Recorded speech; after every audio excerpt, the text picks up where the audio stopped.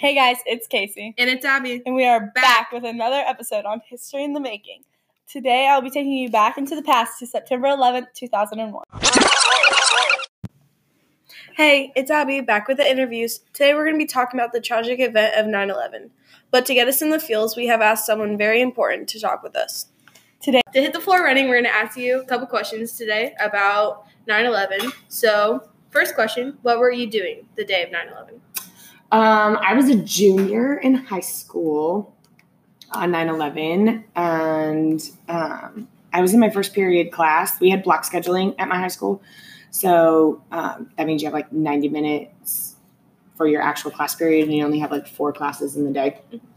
So I was still in first period when the first plane hit the first tower. So, and then, yeah, that's where I was. How and when did you find out what was going on? And like, how was your reaction to it? Okay. So, when I left first hour and went out into the hallway, it was kind of like a little chaotic and people were like scrambling to talk to each other, find each other. Because the first tower had hit, but the second tower hadn't hit yet. And so everybody was trying to figure out what was going on. And I had this like group of girls that I hung out with. And so I went over to them and none of them knew what was going on. And we were like around the corner from our favorite teacher. So we went down to our favorite teacher, Mr. Davis. He was awesome English teacher, by the way. And so we went into his room and asked him about what was going on because we were hearing things in the hallway and we weren't sure what was really true and what wasn't. And I remember the second period class that day was like our like homeroom study hall time that like everybody had a homeroom study hall time that year. And so I asked him if it would be okay if I just came back to his room. So he wrote me a pass and I went and like took it to my SRT teacher and then went back to his room and watched it on the TV in his classroom. And it was just really chaotic and strange. And one of my girlfriends, her dad was in the National Guard. So she was like a mess in the middle of the hallway. We had 10-minute passing periods. So that was like super nuts in the first place. But so like in that 10-minute passing period, she's like frantic in the hallway, like bawling her eyes out, struggling to even get to the guidance counselor's office to talk to them because she had gotten a text message from her dad. Who was in the National Guard that just said, I love you. I don't know where I'm headed, but I just got called and I won't be home when you get home. I'll see you when I see you. Yeah. And so that was like really hard on Nikki. Yeah. And I didn't even know what to say to her. I mean, 16 years old, you know, like what do you say to your 16-year-old friend who also has no idea what's going on at the same time, you know? Yeah. So it was just really kind of strange and everybody was really like, is this real? Yeah, they were confused. Is this fake? Is this some weird Hollywood joke? You know, like nobody had any idea what was going on. And then I watched the second plane collide in Mr. Davis's classroom. Yeah. And we just all kind of sat there in shock. Like nobody was talking and there was like cell phones weren't around back then either. Not like they are today. So nobody had cell phones on them. We're all just literally staring at this screen on the TV, trying to process what had just happened. Right. Yeah. And watching all of the news clips. So, yeah. In your like own opinion, like, were you believing that it was actually happening, or were you kind of just like in a daze, like it was like very weird? It was super like a daze. Yeah. It was really strange at first. Like when it was like first live and it was happening like right there on the screen, it was really like, is this for real? I don't know that I can believe that this is real. Because nothing like that had ever really happened, especially in America. Right, before, you know? I mean, like, we maybe had heard of it in, like, Iraq or Iran or in the Middle East where, like, everything has always been chaotic and crazy and there's bombs all the time, you know, over there. So this was just really strange. It wasn't anything that anybody had ever really dealt with or seen in this country, you know? So it was, super weird and kind of not real and very much in shock at first. So, and And then as the day progressed and other things came out about what was happening and what was going on, it just got more and more realistic or more and more real to everybody, and after having to talk with parents about it and whatnot, that was weird. Did you have to tell anyone what was going on, and was it difficult if you did?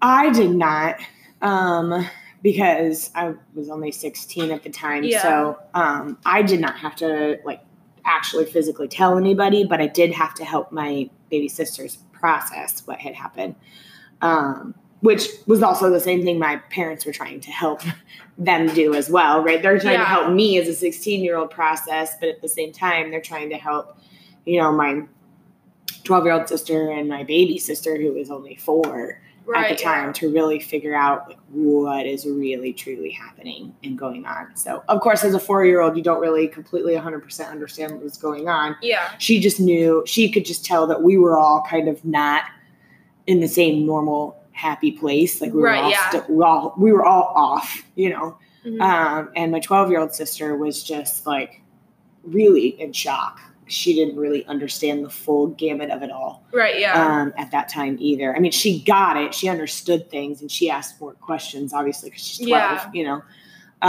but I still to this day don't know. She doesn't even know that I had a friend who was in the middle of falling apart in the middle of the hallway, that morning. Yeah. So do you know the incident in Pennsylvania, how everything went down? If you were on that plane, would you have reacted the same way as those guys did? I have no idea, really, honestly. I would like to think I would. Yeah. But I don't really know. You never know until you're in those kinds of situations, whether you're going to be a fight or flight kind of person. Mm-hmm. I would like to hope that I would be a fight kind of person. Yeah. Especially at this point, as a mom, I'd probably go into mama bear mode. Yeah. But I don't know that I would have done that as a 16-year-old girl on that plane. I don't know that I would have had the gusto to be yeah, let's tackle them and get up and tackle them with the guys that did. You know what I mean? I don't know that I would have had that kind of courage to do that. Yeah. Me and Casey were talking about that earlier today. We don't. We in our mindset right now would be we would do it, but when you're there, you see the ground, you're you don't want to go to your death. Right. In that moment, you just never know what you would really do. Would you pick up a phone if you had a phone and make a phone call, or would you pick up a phone and send a text message if you have that capability? Right. You know what I mean? Or would you say, screw it, I'm going to be a hero and not even think twice about it and tackle the person? There's no telling until you're in that moment what you would truly, truly do. Yeah. So. And then, do you think the passengers made the right choice to, sacrifice that plane rather than, the whole White House and everyone involved? Absolutely. Yeah, I think they absolutely made the right choice. So, I am scared to think about what it would look like or what would have happened the rest of that day had they have not done that. Right, yeah. Really. Crazy. Yeah.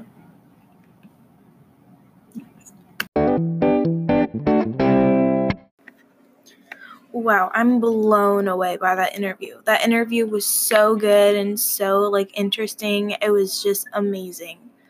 Just to put in our own information about the Pennsylvania incident, we've done some research, deep research about the passengers on the plane and the afterward math and everything about 9/11 and everything. So just to let you guys know, the first thing that we've researched was that there was 7 crew members and 33 passengers on that plane that went down in Pennsylvania, and that's actually less than half its maximum capacity, which is actually pretty interesting. The passengers on the plane learned about what was happening through their families. Their families were texting them and calling them and telling them planes have crashed in New York. One has crashed on the Pentagon and everything. So there's 4 hijackers who had successfully boarded the plane with knives and box cutters, but they didn't attempt to gain control of the aircraft until nearly 40 minutes into the flight. So when the hijacked the plane. They assaulted the cockpit and forced people into the back of the plane, claiming there was a bomb on board. After that, Mark Bingham, Todd Beamer, Todd Burnett, and Jeremy Glick formatted a plan to overpower the hijackers.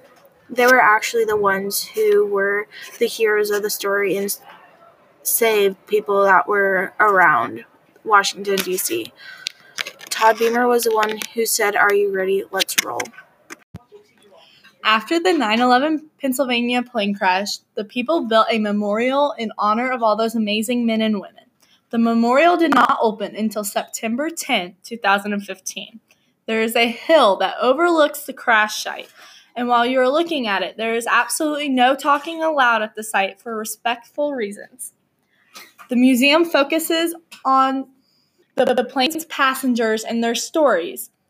It also includes portraits of all 40 victims, as well as recordings of cell phone calls to the family members as the disaster was unfolding. They put $26 million into this memorial to honor those brave people. Well, guys, that is all we have for today's episode on History in the Making. Thanks for tuning in to our episode this week, and we cannot wait to talk with you guys again soon. Bye. Bye.